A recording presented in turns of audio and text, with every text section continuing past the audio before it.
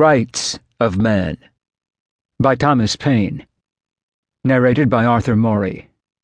This unabridged audiobook was produced in the year 2010 by Tantor Media Incorporated, which holds the copyright thereto. George Washington, President of the United States of America. Sir, I present you a small treatise in defense of those principles of freedom which your exemplary virtue hath so eminently contributed to establish, that the rights of man may become as universal as your benevolence can wish, and that you may enjoy the happiness of seeing the new world regenerate the old, is the prayer of, Sir, your much obliged and obedient humble servant, Thomas Paine. Paine's preface to the English edition. From the part Mr. Burke took in the American Revolution, it was natural that I should consider him a friend to mankind, and as our acquaintance commenced on that ground, it would have been more agreeable to me to have had cause to continue in that opinion than to change it. At the time Mr. Burke made his violent speech last winter in the English Parliament against the French Revolution and the National Assembly, I was in Paris, and had written to him but a short time before to inform him how prosperously matters were going on. Soon after this I saw his advertisement of the pamphlet he intended to publish.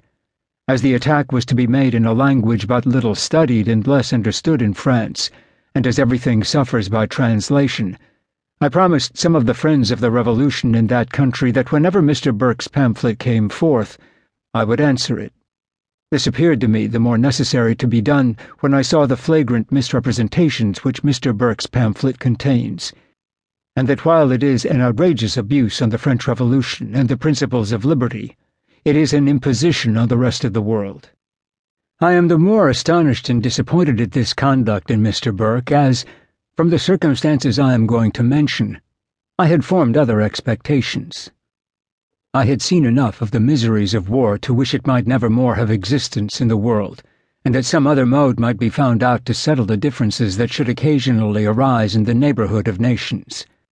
This certainly might be done if courts were disposed to set honesty about it, or if countries were enlightened enough not to be made the dupes of courts. The people of America had been bred up in the same prejudices against France which at that time characterized the people of England, but experience and an acquaintance with the French nation have most effectually shown to the Americans the falsehood of those prejudices, and I do not believe that a more cordial and confidential intercourse exists between any two countries than between America and France. When I came to France in the spring of 1787, the Archbishop of Toulouse was then minister, and at that time highly esteemed. I became much acquainted with the private secretary of that minister, a man of an enlarged, benevolent heart, and found that his sentiments and my own perfectly agreed with respect to the madness of war, and the wretched impolicy of two nations like England and France continually worrying each other to no other end than that of a mutual increase of burdens and taxes. That I might be assured I had not misunderstood him, nor he me, I put the substance of our opinions into writing and sent it to him, subjoining a request that if I should see among the people of England any disposition to cultivate a better understanding between the two nations than had hitherto prevailed, how far I might be authorized to say that the same disposition prevailed on the part of France.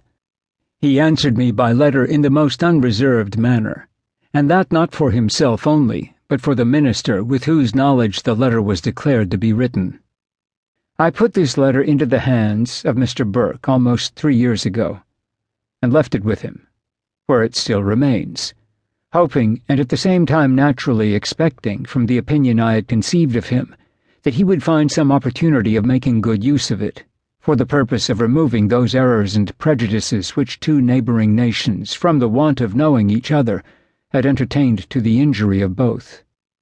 When the French Revolution broke out, it certainly afforded to Mr. Burke an opportunity of doing some good, had he been disposed to it. Instead of which, no sooner did he see the old prejudices wearing away, than he immediately began sowing the seeds of a new inveteracy, as if he were afraid that England and France would cease to be enemies. That there are men in all countries who get their living by war and by keeping up the